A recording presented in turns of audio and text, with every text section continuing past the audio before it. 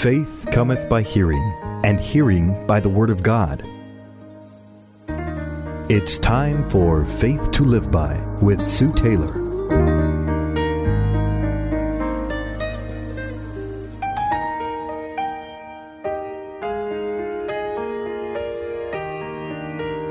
Thank you for joining me today on Faith to Live By.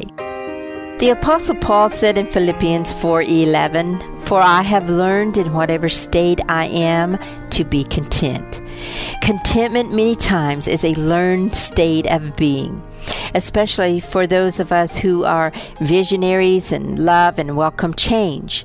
Life can place us suddenly in circumstances, situations, and with people where we find a lack of contentment. And then we can grow restless within our spirits, and we can become vulnerable, and I believe open to attacks from the enemy of our soul. The definition of contentment is easy to understand.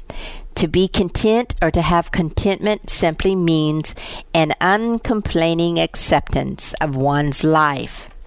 Over the next 3 days, I want to explore and expound upon contentment. If ever we need an uncomplaining acceptance of our lives, it is in the day in which we live. The gas prices, the food prices, and the overall market in general could cause us and can cause us to be a complaining people of God. Yet Scripture, I believe, teaches us and admonishes us that godliness with contentment is great gain. You know, there are 4 specific areas, and I'm sure many more, but these 4 areas are opposed to our state of contentment. The first one is anxiety. Never in a time of history do we find more people on antidepressants, sleep aids, nerve pills, and other substances to help them unwind and relax. People are anxious today, but the words of our Lord and Savior Jesus Christ still ring true and can calm your anxious heart and mind. Listen to what Jesus said about being anxious and worried. "Therefore I say unto you, do not worry about your life, what you will eat or what you will drink, nor about your body, what you will put on. Is not life more than food, and the body more than clothing?" The meaning of the word worry here in this passage is to divide into parts. The word worry here suggests a distraction, a preoccupation with things causing anxiety, stress, and pressure. Jesus speaks against worry and anxiety because of the watchful care of a heavenly and powerful Father who is mindful of your needs and of my needs. After Jesus tells us not to worry, he goes on to encourage us. He tells us to look at the birds of the air, for they don't sow, nor do they reap, nor gather into barns. Yet your heavenly Father, Jesus says, feeds them and cares for them. Someone once said that when you see the birds building barns, then it's time to become concerned. Jesus asked the question, are you not of more value than the birds?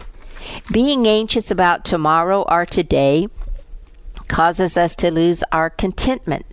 Remember, the meaning of contentment is an uncomplaining acceptance of one's life. Because Jesus again in verse 31 of Matthew tells us not to worry. Therefore do not worry, saying, what shall we eat, or what shall we drink, or what shall we wear? For all these things the Gentiles seek. For your heavenly Father knows that you need all these things. You know, it's interesting to also note that this word worry used in this passage is the word found in the parable of the sower. The same word translated cares.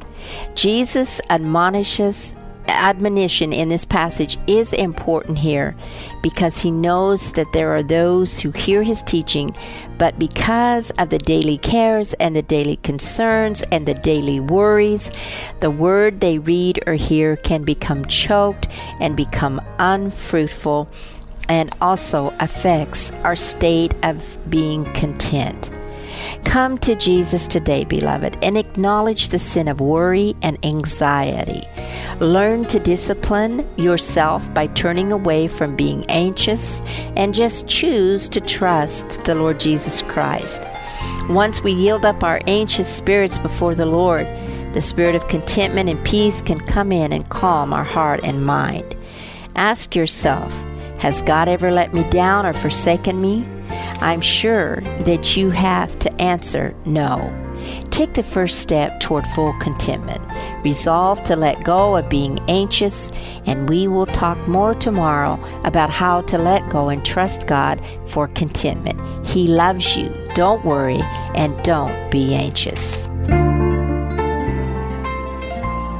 You've been listening to Faith to Live By with Sue Taylor. If you would like to write with your comments or to request a copy of this program for an $8 donation, write Sue Taylor, 10827 Highway 86 East, Neosho, Missouri, 64850. Sue Taylor is a member of the KNEO team and a keynote speaker at several church and women's events throughout the 4-state area. To book Sue for your next event, contact Sky High Radio at 417-451-5636.